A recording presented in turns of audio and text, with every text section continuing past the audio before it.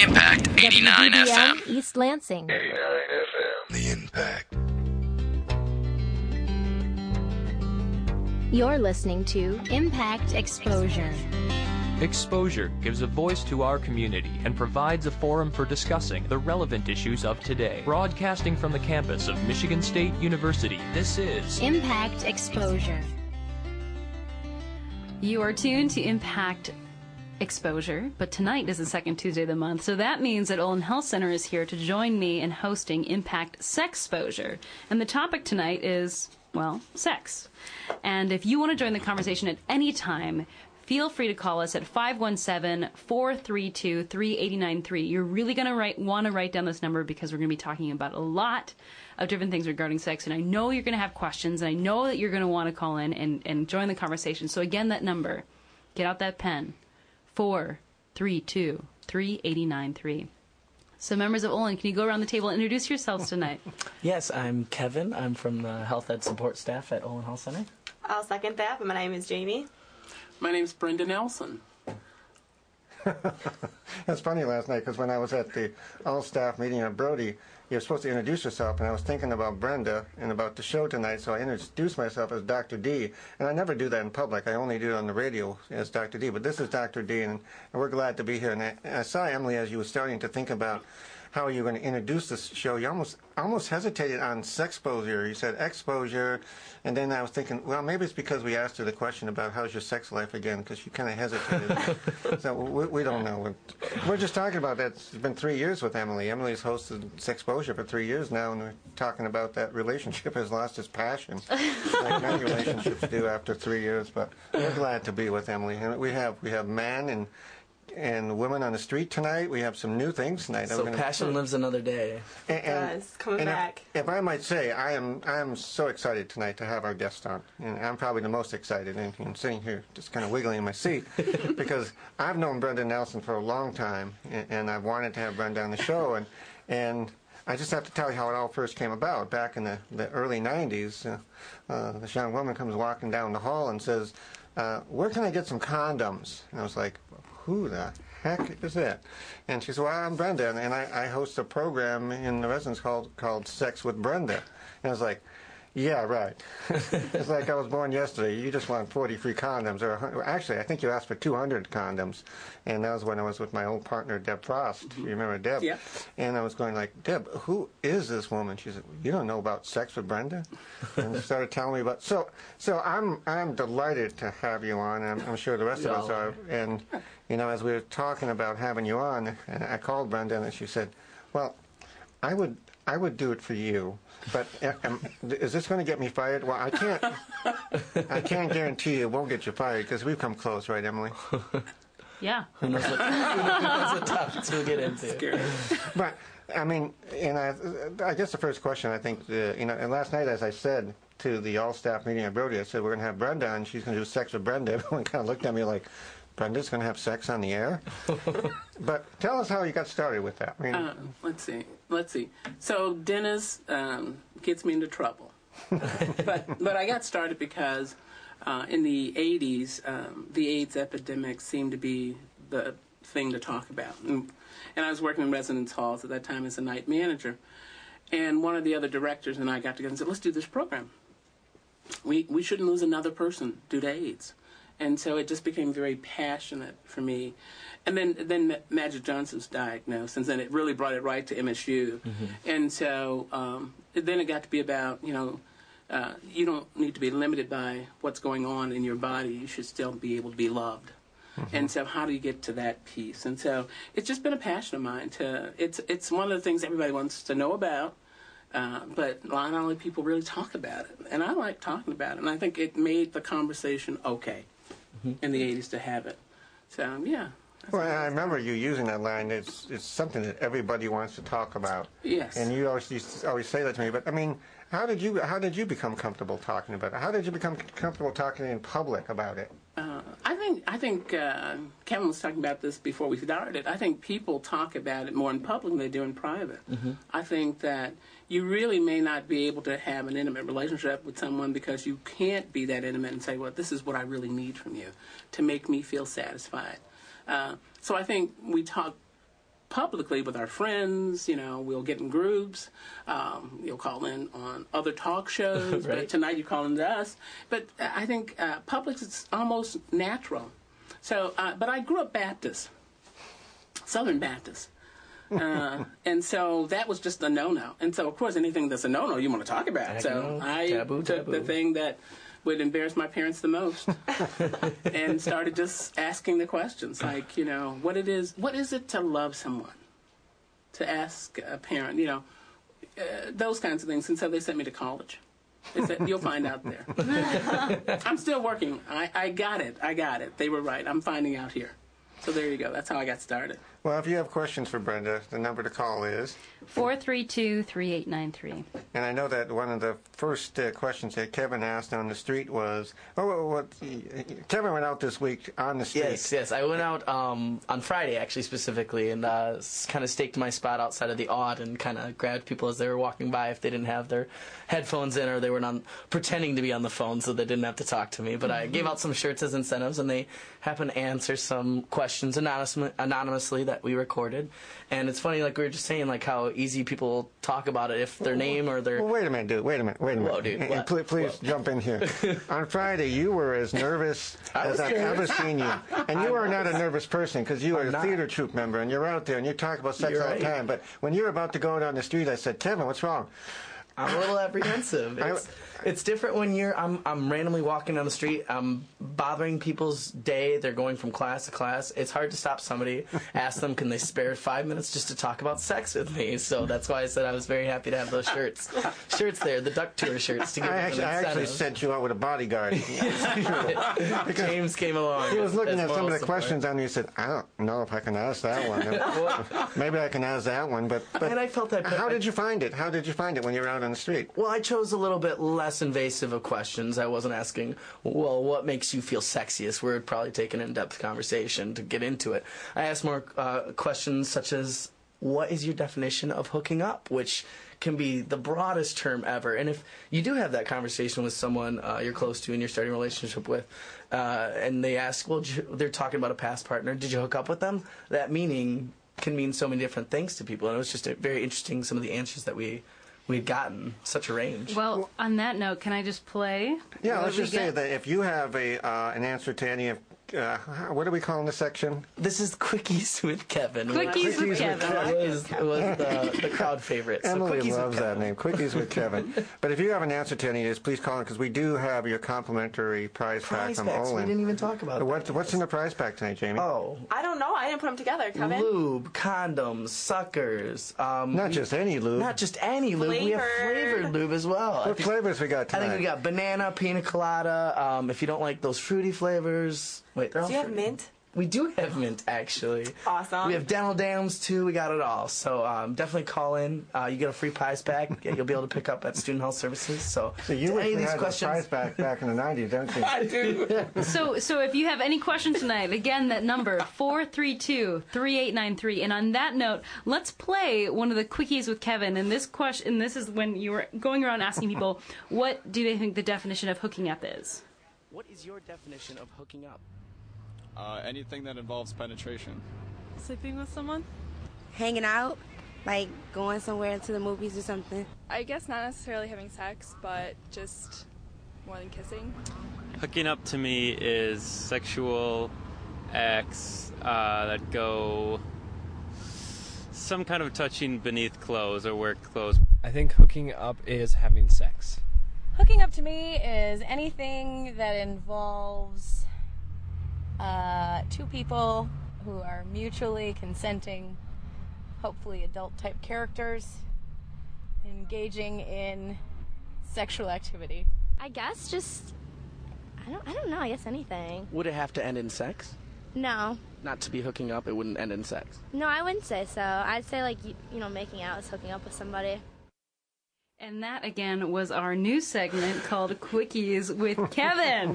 Which, thank gosh, that was quick.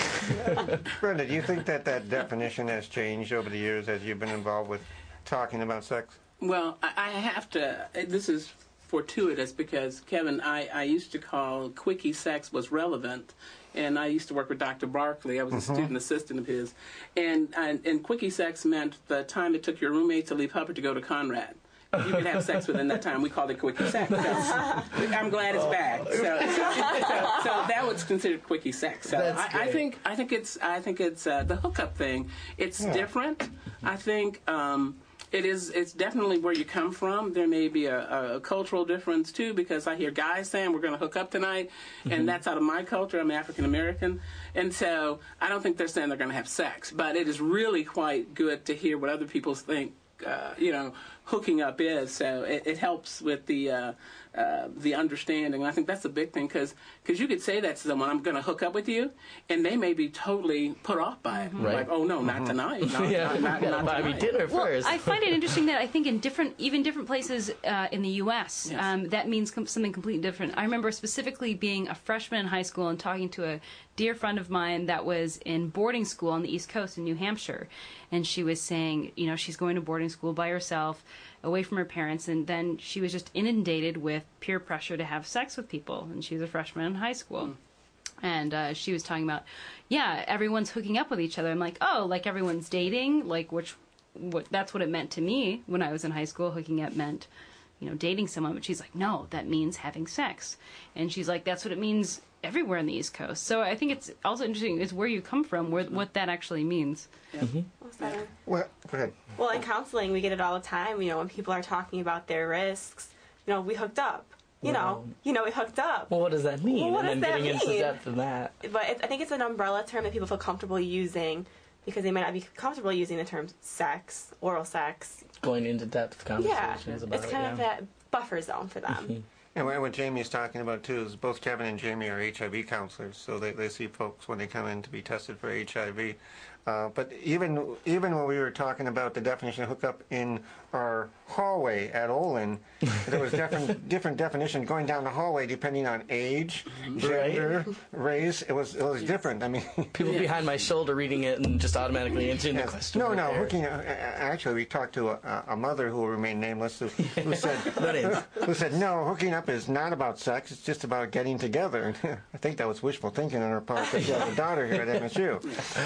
But I mean, it's a word that you can get into trouble with if one person thinks it means one thing and somebody else means something else when they say we're hooking up, and somebody thinks, oh, sex, and the other person says, no, we're just going to go see a movie. So it's really about defining that. So what were some of the other topics that you covered? Well, I used to bring in like a smorgasbord of 300 condoms. That was my biggest take from Olin. I thought, people would see me coming and go like, yeah, that's Brenda. She's getting 300 condoms, and they would just come to the desk to see who that was. What would someone do with 300 condoms? So you give them away. And so I would have condoms, and I would put a condom over both my hands to show them that if you use it right, it should work. Just the proper use of the accoutrements is what I would call it. So how to use the dental dam, how to and the big one was when it's not right. If this isn't working for me, that you don't have to feel forced. We had a lot of dialogue about relationships, because a lot of people, and men and women too, because I always liked that. I did an all-male, I was the only female in the room. And the reason I was there was because the mentor said, look, there was this statement on the wall that out of David Letterman's top 10, the top 10 thing was to rape someone. What? Yeah. Top 10 what? What you would do, top 10 list. If you could do anything. If you could do anything, you get away with it. Top 10 was you would rape someone. So they asked me to come up and talk to the male floor, and I was the only female there. And so what I did was some research. And so I wanted to find out, how do you get to people, how to get to their mind. So I actually ended up trying to figure out what it's like to be male. That was strange. And what did you learn? Well, what I learned is that men are protective of theirs. They find an ownership even in relationships. And that if you approach them and say, oh, why would you do that? So I said, but if it was your mother, if it were your sister, if it were your girlfriend. And then I gave them the recent statistics at the time, where so many, I think it was like 1 in so many women would be assaulted or sexually assaulted. And then I would tell them 1 in 25 men would be sexually assaulted, and not including prison population, because men always want to go, oh yeah, that's in prison. Not so much, because it's about domination. And so we would talk about the really, really serious issue of, no is no. And I would tell them about the law in Michigan. No, you have to accept. You have to say, I would like to participate in this act with you. And so it was really interesting, because when you go at it from a perspective of ownership and what do I own in this piece, a lot of, they listened. And I hit a nerve, because we're like emotionally, wherever we come from, we know what it's like to hurt. We understand love in whatever perspective and where we are in our life journey.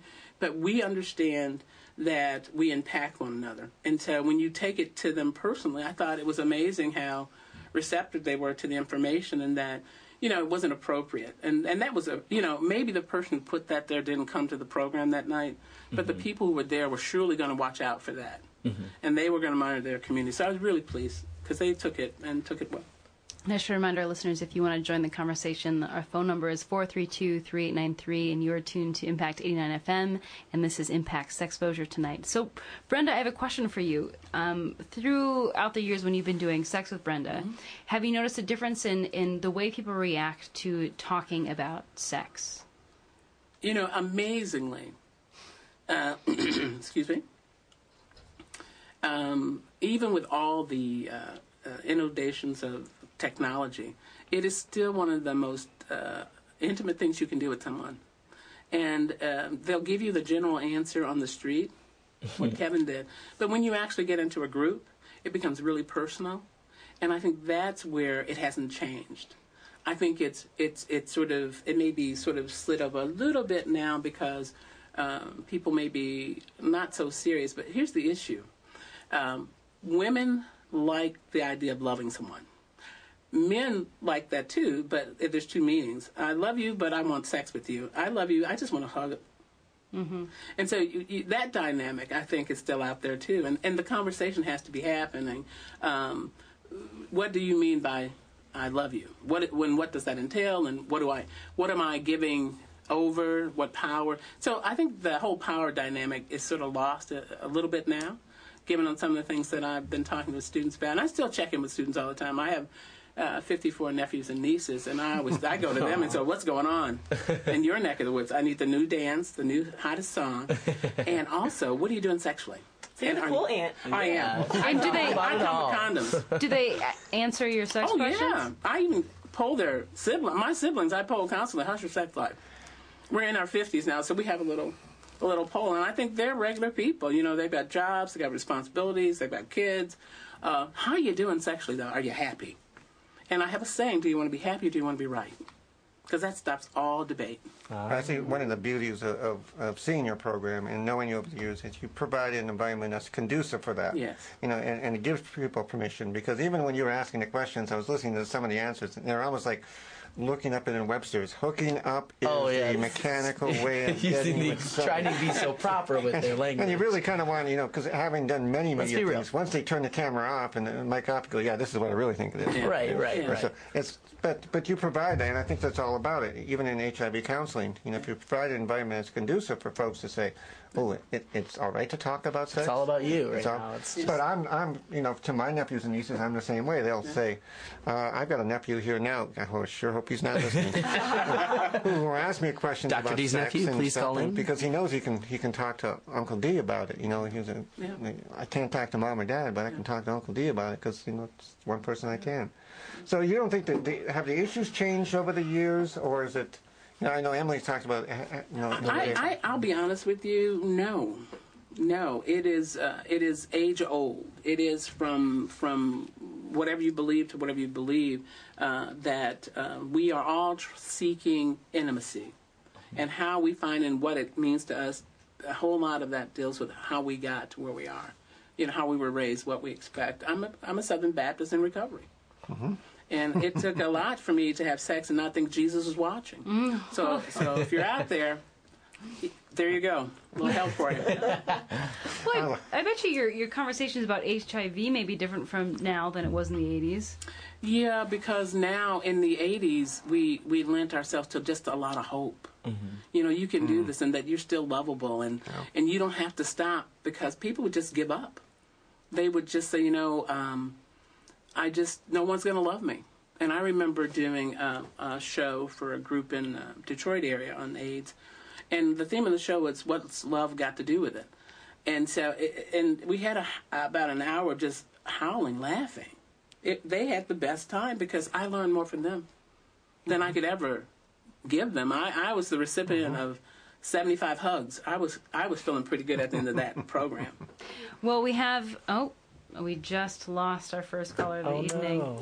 And if you want to call in, the phone number is 432-3893. The light just went off. We do have those prize packs. I'm still waiting for the first mentor to call in and ask Brenda a question, or tell us what your definition of hooking up is, and why is it hard to talk about sex? I mean we talk about it, that it's private, but why is it so hard to talk about sex? Or if anyone finds it quite easy with their partner, why is it easy for them to talk about sex?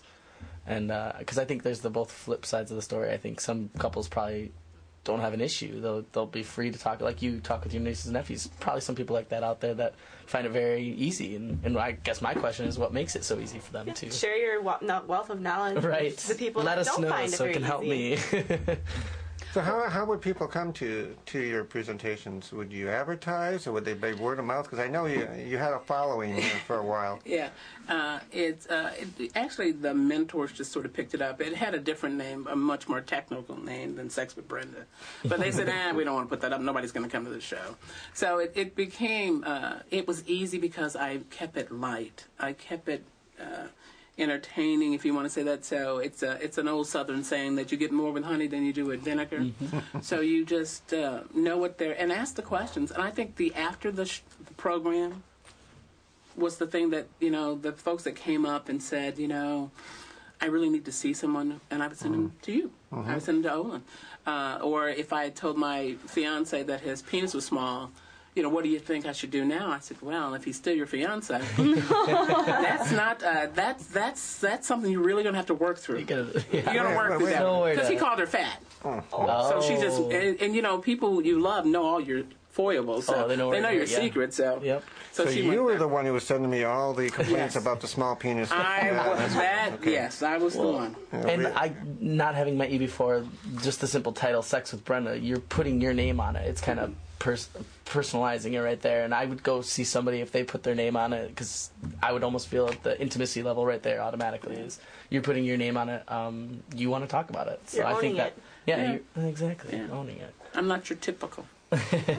What did you like most about doing it, Brenda? I'm passionate about heartbreak and information and people not dying. So that's what made me continue. But people should know, and it's okay. And I find that between money and loving someone, two biggest issues. And if you get the first one, I think if you find somebody you can love, then you've managed everything.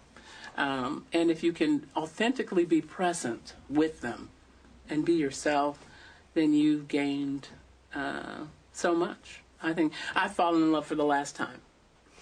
That's what I tell people. I am in the perfect relationship. And there will never be another one like this. And I will be like my father after being married to my mother for 47 years. And when she died, he said, she's supposed to go home with me. That was the most beautiful thing I'd ever heard. My parents kept their life and their intimacy very separate. Mm-hmm. And that was their generation. And so we talk more. And so I don't want anybody to lose out on the perfect. And take that in the really broad sense of perfect. Because that's defined by you, what works for you, And it's so different, because if you said who I was going to be with right now, I would never believe it. But I do. My goal in life is every day to leave work, go home, and vacation. Well, work to live.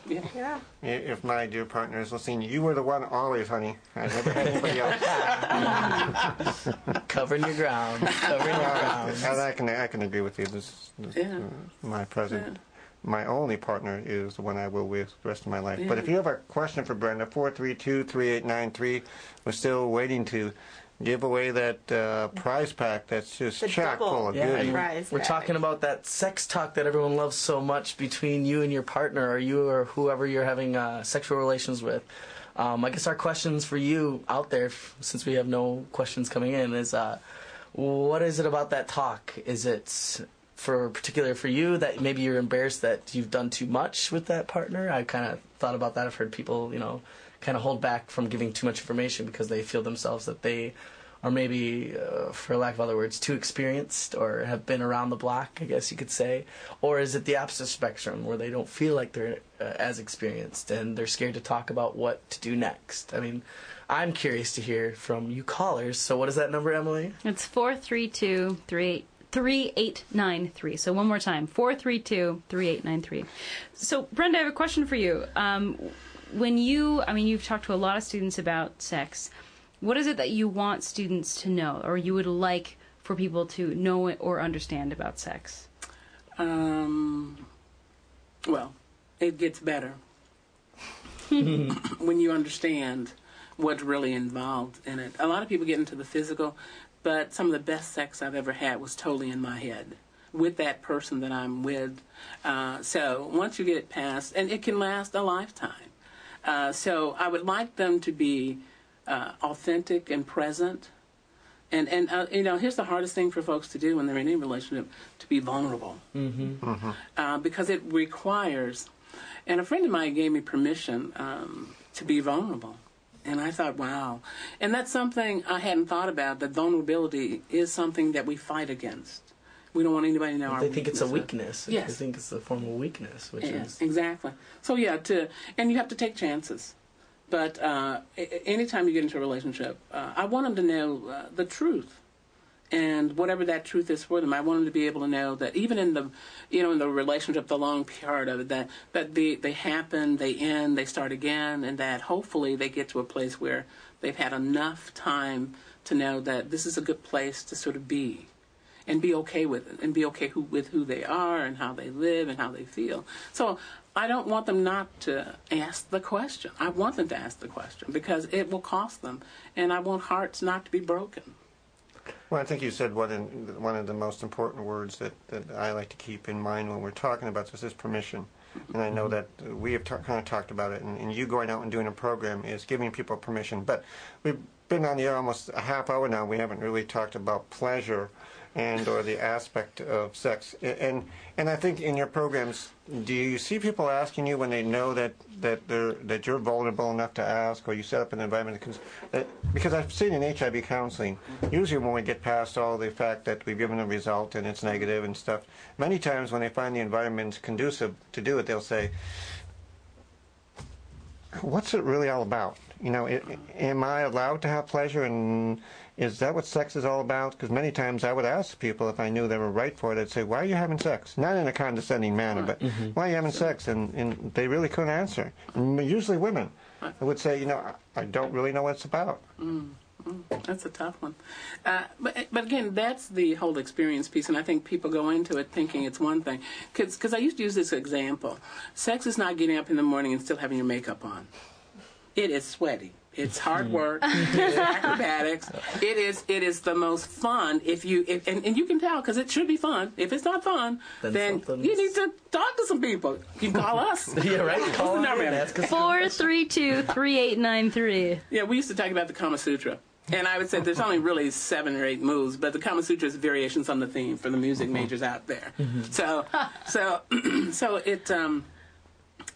I just think that if you're not having fun with sex, oh my.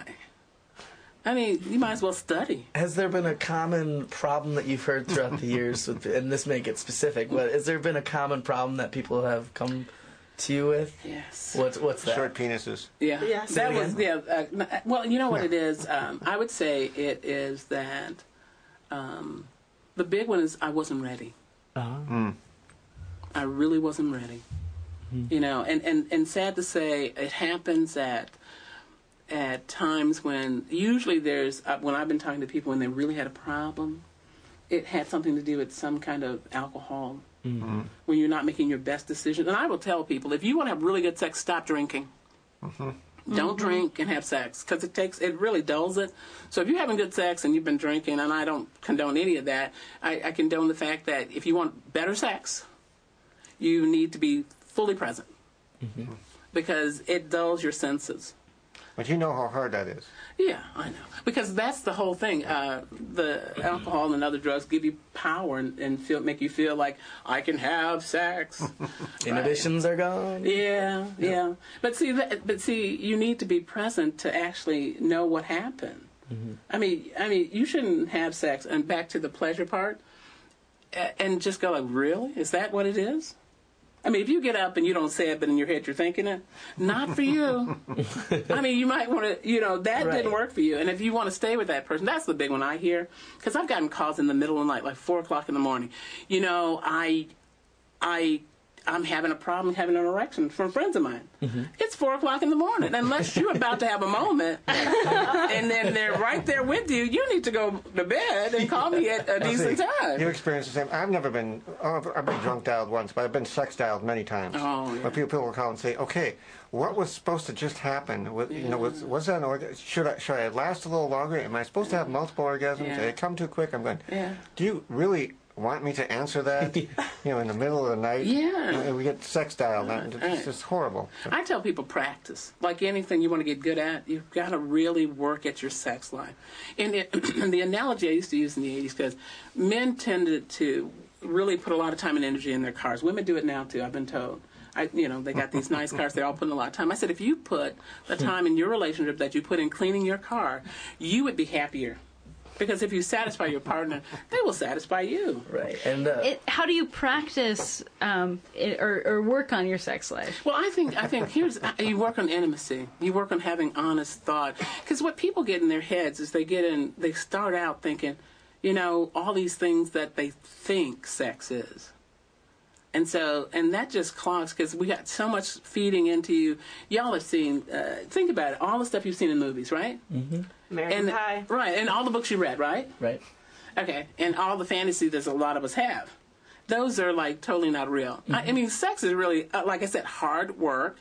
You end up sweaty, gooey, sticky, messy, and it's the best fun you'll ever have if you have good sex. Right. I mean, really. How do you do it?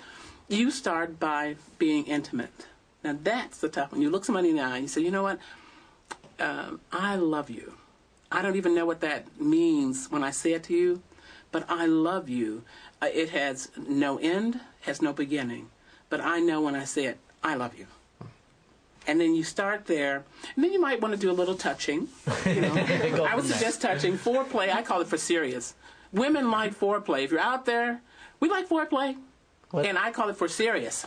Serious. You need to have it. And to have good foreplay, you'd have to know their turn-ons and turn-offs, correct? Communications. Yes. Which I'm going to round this out. Takes me to the Quickies with Kevin question. Oh, yes. All right. Let's bring it. I did go out there and I asked people what turned them on. And I was surprised to get some, not necessarily sexual answers, but the way you're talking about it, it's all relevant when it comes to intimacy. And some of the answers had to deal with intimacy and not necessarily a body part or a feature on a person. So shall we hear them? Yes, before we play Quickies with Kevin, you are listening to Impact Sexposure on Impact 89 FM, in which Olin Health Center comes in the second Tuesday of every month to talk about sex. And if you want to join the conversation, the phone number is 517-432-3893. And here is Quickies with Kevin. What is your biggest turnoff? I'm gonna have to go with stuck-up girls. Like, you wear sunglasses and, like, you're really mysterious. Like, there's something else going on, but I know you're not that mysterious. So. When guys are full of themselves. A guy that's arrogant. I'd have to say bad breath. People who smoke cigarettes. Smoking. Bad hygiene. When guys don't chew with their mouth closed. What is your biggest turn-on? I guess the way a guy dresses. Kissing. People's smiles. Humor. A sense of humor. Biggest turn on would probably be just a girl who's really comfortable with herself and has a lot of fun. This may seem a little weird, but I like to see a guy's Adam's apple. And that was Quickies with Kevin here on Impact 89 FM. If you want to join the conversation, 432-3893. That scared the hell out of me at first because I thought the first segment was turn-ons. That was turn-offs. Smoking and mysterious and it just. But the turn-on part doesn't really shock me, because over the years, as we've done survey after survey, you know, when people talk about a sense of humor, and they talk about these other things that are turn-ons, now the Adam's apple, we had a long conversation about that one, but, you know, and you went back to talking about foreplay, and these turn-ons, you know, and we did some survey work where we said the average woman would like to have 30 minutes of foreplay when the average couple usually has about 15 minutes. You flunked that one, didn't you? I did flunk that one. And I'll have to say that a family friend of mine was tuning in. She's known me my whole life. And she talks to my mom. Well, Emily had a very interesting show the other night. And she failed the test and had to answer all the questions when she wasn't supposed to. She got too excited. Oh, that's so funny. And we agreed not to ask you about your sex life today, so we won't do that. But when we talk about turn-ons, I mean, has that changed at all, or is it pretty much the same, you think? It's, I'll have to say that. I've heard so many things. I would do a poll in the group, what turned them on, you know, so that you could know it yourself. Sometimes people don't know what turns them on. This group evidently knew what turns them on. But I think it's everything from toes to hands to, you know, just how the silhouette of the sun on somebody's face, or, you know, the something in their eye. I mean, I've heard it, you know, and that's how you get these really amazing couples that you go like, well, what is it about him that she sees? Because we put a standard on, there's a good-looking guy or an older guy, a younger woman, or older woman, younger guy. They don't get it, and it really does have a lot to do with chemistry.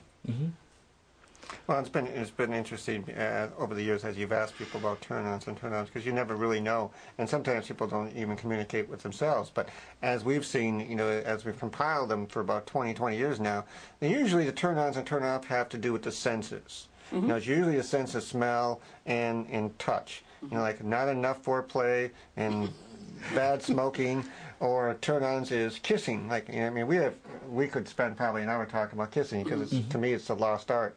People go from mouth to crotch in 2.5 seconds, and they really don't. Crotch. That's, I think, a first word that's kind of controversial that we said tonight. Crotch. Yeah, we haven't said masturbate. We haven't said clitoris. We haven't said a lot of things tonight. Ding, right, ding, Emily? ding. You just did. Okay, we just did. But so, what do you say about kissing? Oh my God. It sets the stage. Ain't it great? Oh, I mean, really, if you got lips, kiss. And if you don't know, you know, and you can get taught. You know, there's like a handshake. A kiss is a signature.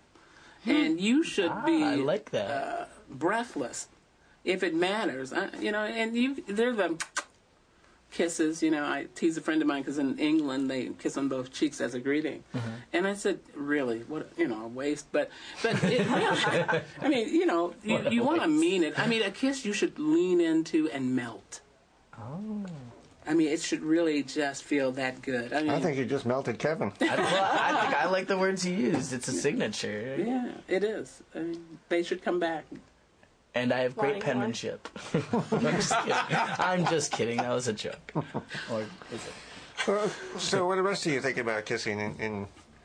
Is it something that we should bring back? Or I think it's one of the most intimate things you can do.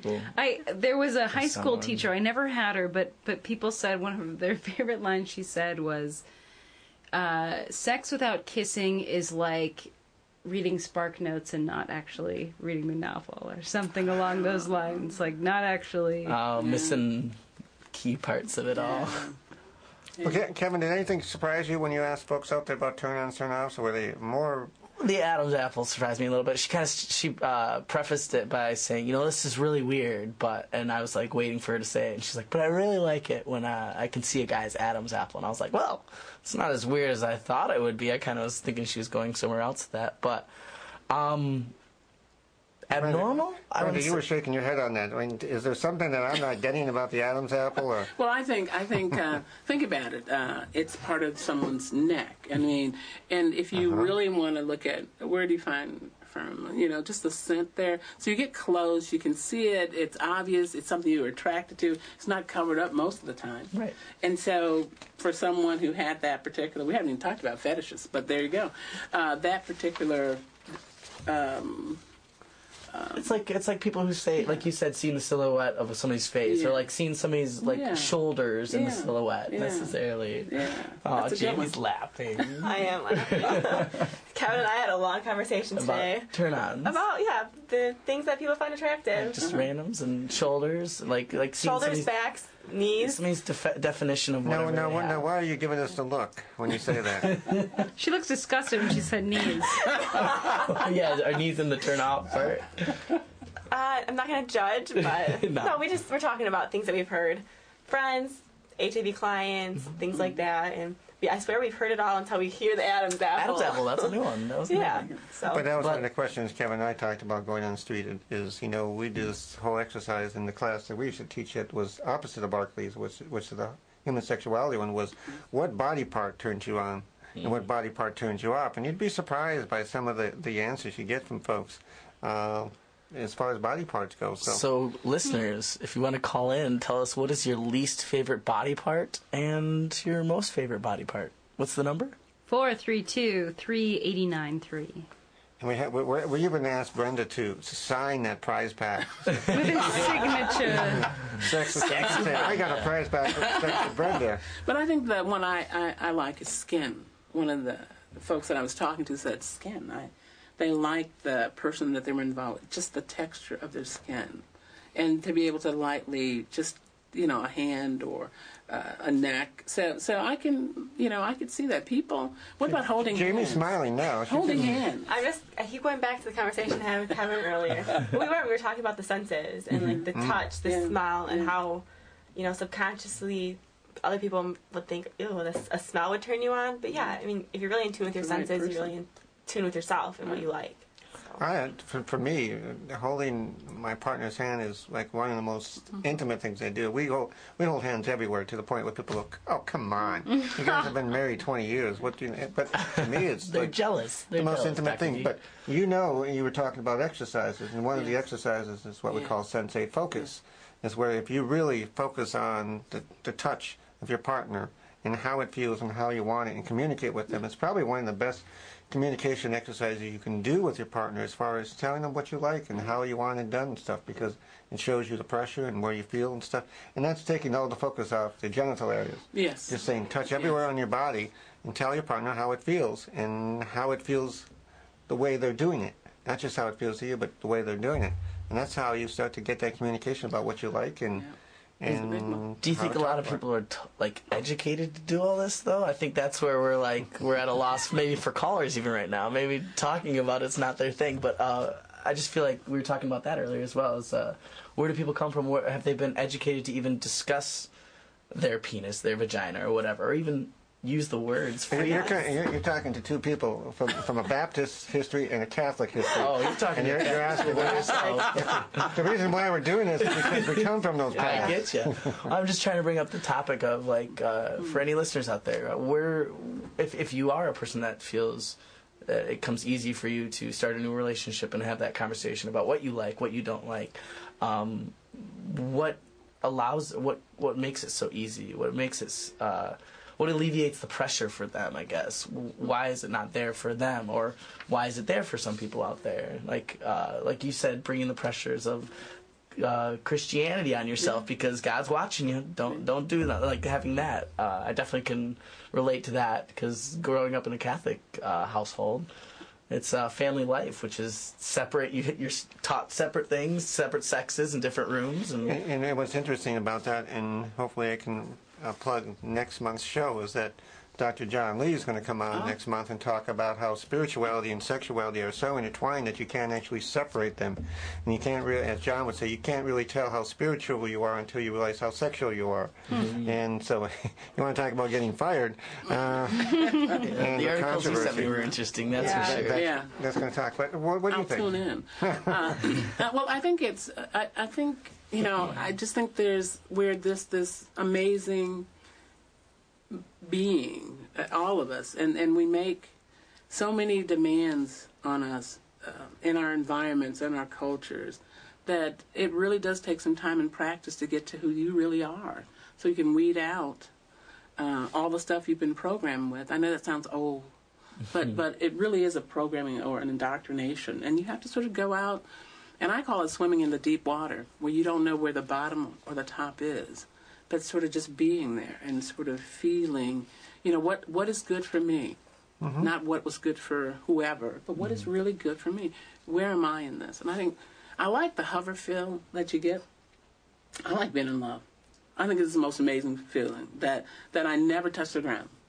Emotionally, I'm always really quite excited. Even on 14-hour days, when I go home, I leave here, I go home, I am in love.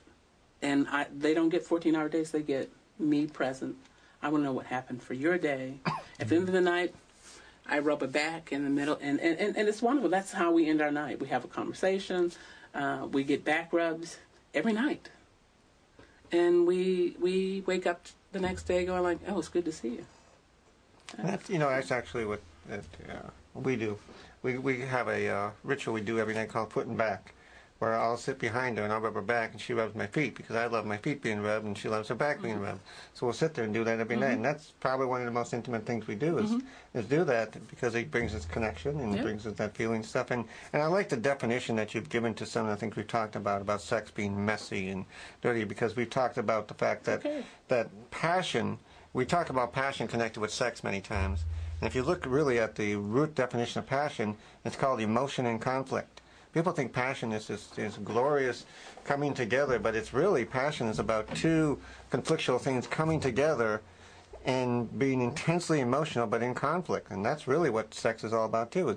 You talk about passion and sex, it's really conflictual because in the end process, it is messy.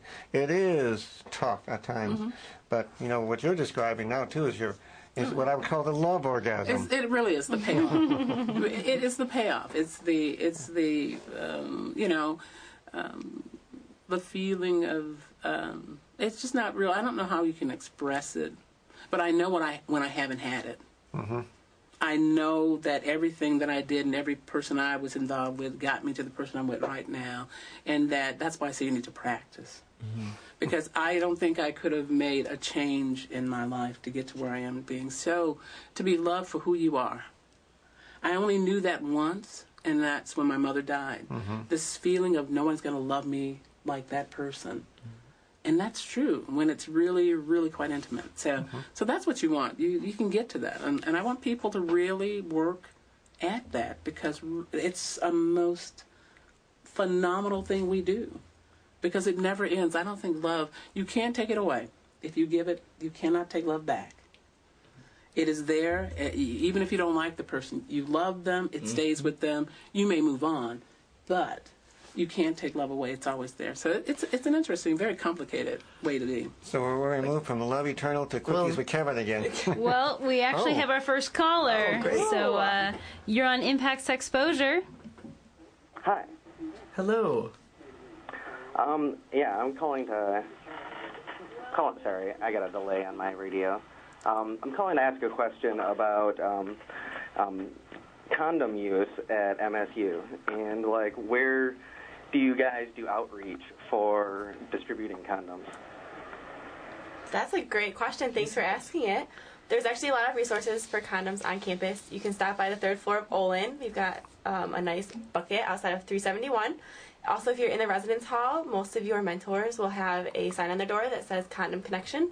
Stop in, see one of them for condoms, or you can contact us, Olin Health Center, Student Health Services, and we can come to you guys and do programs, bring all sorts of fun, free goodies, including condoms, lubrication, dental dams, female condoms, things of that nature. Do you guys do outreach off campus at all? Yeah, we do outreach off campus. We do high schools, community houses, fraternities, sororities, you name it, we do it.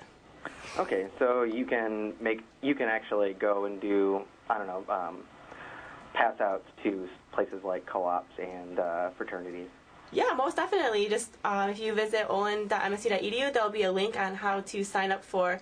It sounds like you guys want a sexual health program. We'll bring all sorts of fun goodies, lots of information, so you guys can learn the correct uses for them, talk about sex in a really fun and inviting manner, and get your resources. And for calling in, you're going to get a prize pack that will equip you to do that yourself, because we're going to have condoms and lube in there and stuff like that. But I think any time that we can do outreach, and I think that's where Brenda came in back in the 90s when I first came here, was she not only provided information, but she provided a resource in the sense of a harm reduction program, which was condom use, and talking about condoms, and actually making it kind of normalized.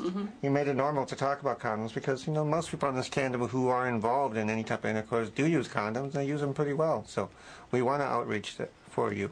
Yeah, the reason why I was wondering is I used to work in HIV prevention and outreach, and one of the things that we focused at our agency was making sure to make condoms available everywhere, and that essentially the reason why people don't use condoms a lot of the times is because they don't have them, and that's essentially it. I was just looking into seeing if you guys did outreach to places that are off campus, because just having them around means people are going to use them. No, we've seen three things happen as we've flooded this campus and community with condoms, and it goes in the face of what some folks think happens when you pass out condoms. Three things have happened. We've seen STI rates go down, we've seen unwanted pregnancy go down, and the rate of intercourse has stayed the same. Because one of the critiques of giving out mass amounts of condoms is once somebody gets one, they're going to go do it right away. It's like, if you flood the environment with condoms, you're going to have more intercourse going on. No, we've never seen that. So we think of it as a good thing. I'm all into harm reduction and putting condoms where they need to be. And didn't MSU recently get an award for condom use or something along those lines? Yeah, I remember asking about it 3 years ago at Oldham Health Center because I had the experience in doing community outreach, and I don't think that I don't think that I was told that you guys actually went and did stuff at off-campus sites. I remember being told that you guys did stuff on campus. No, we've even been in the bars doing it, and that's a tricky situation. But we will respond to anyone who says that we need to go somewhere to provide harm reduction and the education necessary. So I appreciate the call.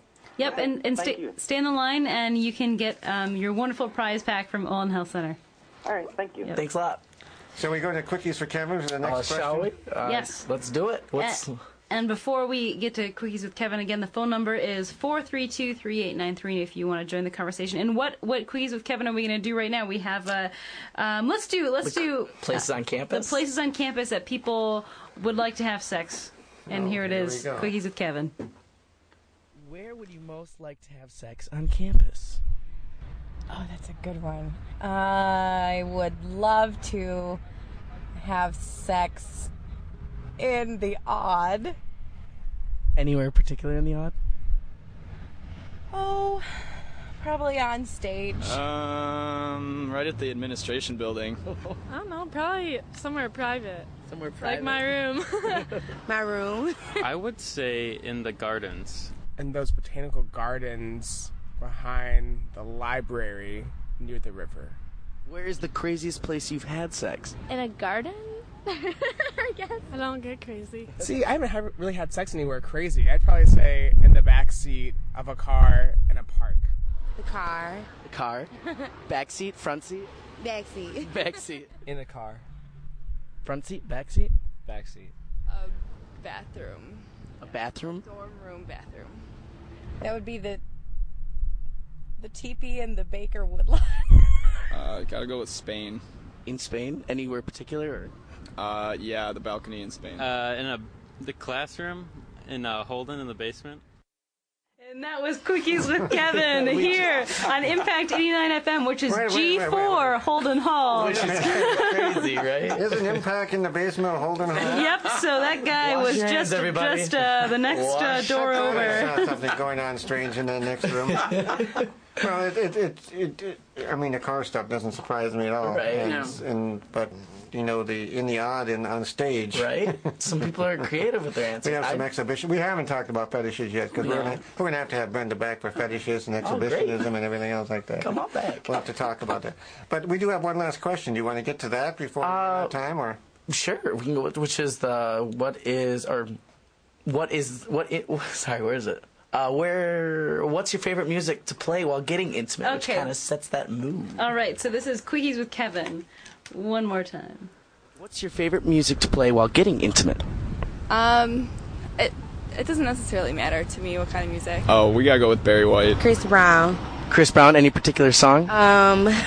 Wet the Bed. Wet the Bed. I don't usually play music. Dubstep.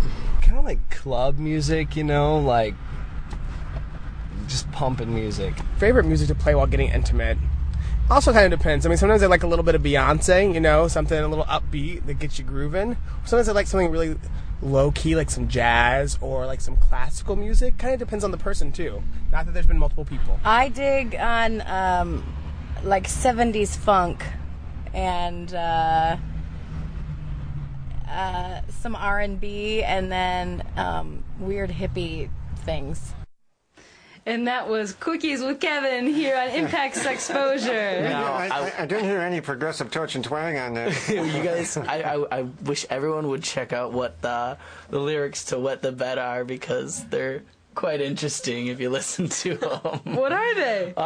Just lots of very descriptive words that would describe the icky, the wet sex that we were talking about with Brenda here tonight. But you should definitely check out those lyrics. What is it about Barry White? I know that's how you shaking your head. Oh my God! I mean, Barry White, Babyface, Luther Vandross. It's seduction. John Legend nowadays. It is. Ambiance. It's deep. It's got resonance. He just goes like Barry White, the soul. You know, love. He would just say John the word Legend love. nowadays.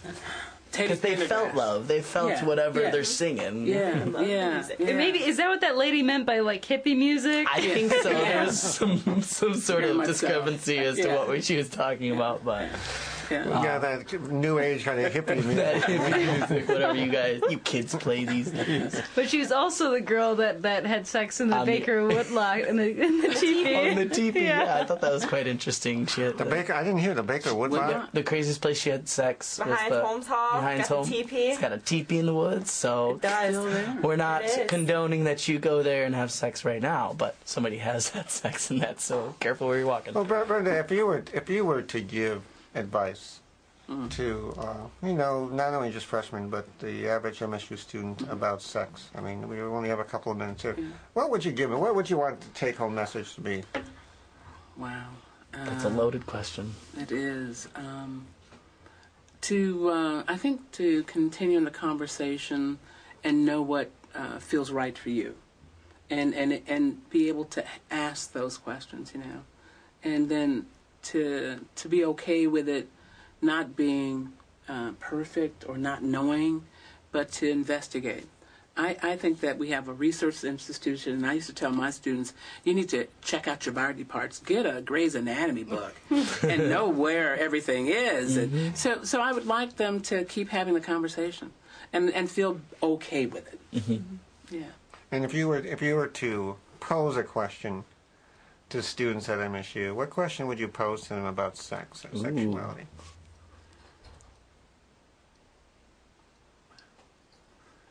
I love deep questions. On the spot too. I mean, to have them think about the issue. I'd like them to know. I guess think about what sex feels like to them. What is that? And I don't mean the act, but just the whole idea of sex. What does that feel like? And to really think about what that is. And I think that would be what I would say. Think about it. Because I think we've lost the art of deep thought. Oh, you're not supposed to deep think about sex, are you? It's just a shallow surface thing. That's a whole part of the practicing process that she was talking about. Thank you. Yeah, I think you need to give it some thought. You probably have relatives listening again. You just said practice. But I trained under good old Bill Masters of Masters and Johnson. Wow. And good old Bill used to say, the reason for sex, young man, other than procreation, is pleasure. And if you're not doing it for one of those reasons, you really need to step back and ask yourself why. And I think that's a question I pose up a lot of people. If you're not doing it for procreation, and you're not doing it for pleasure or fun, which are kind of intertwined, then you really need to step back and ask yourself, not in a condescending manner, but why are you doing it? Why are you involved in it? And I like your phraseology of thinking about what sex means to you, not just what you got out of it physiological or didn't get out of it physiological, but what does it mean to have sex with yourself or another person? So. And if you're a student out there on campus, next Tuesday, if you're walking around Acres Hall, you might see the In Your Face Theater Troupe with their first booking, which touches everything from serious topics like dating violence, how to put on the condom correctly, the fun way to put on a condom, and much, much more. So check us out 7:30 on Tuesday at Acres Hall. Well, we have reached the 8 o'clock hour, my friends, so that means that this edition of Impact Sexposure has come to a close, but you can tune in every second Tuesday of the month in which Olin Health Center comes in and we talk about sex. The topic next month is sex and religion. Here on Impact Sexposure, which should be very, very interesting. So second Tuesday of the month from 7 to 8 p.m. Thank you so much for listening. And Olin Health Center, thank you so much for joining us tonight. Thanks a lot. Thank you. Broadcasting from the campus of Michigan State University, you've been listening to Impact Exposure.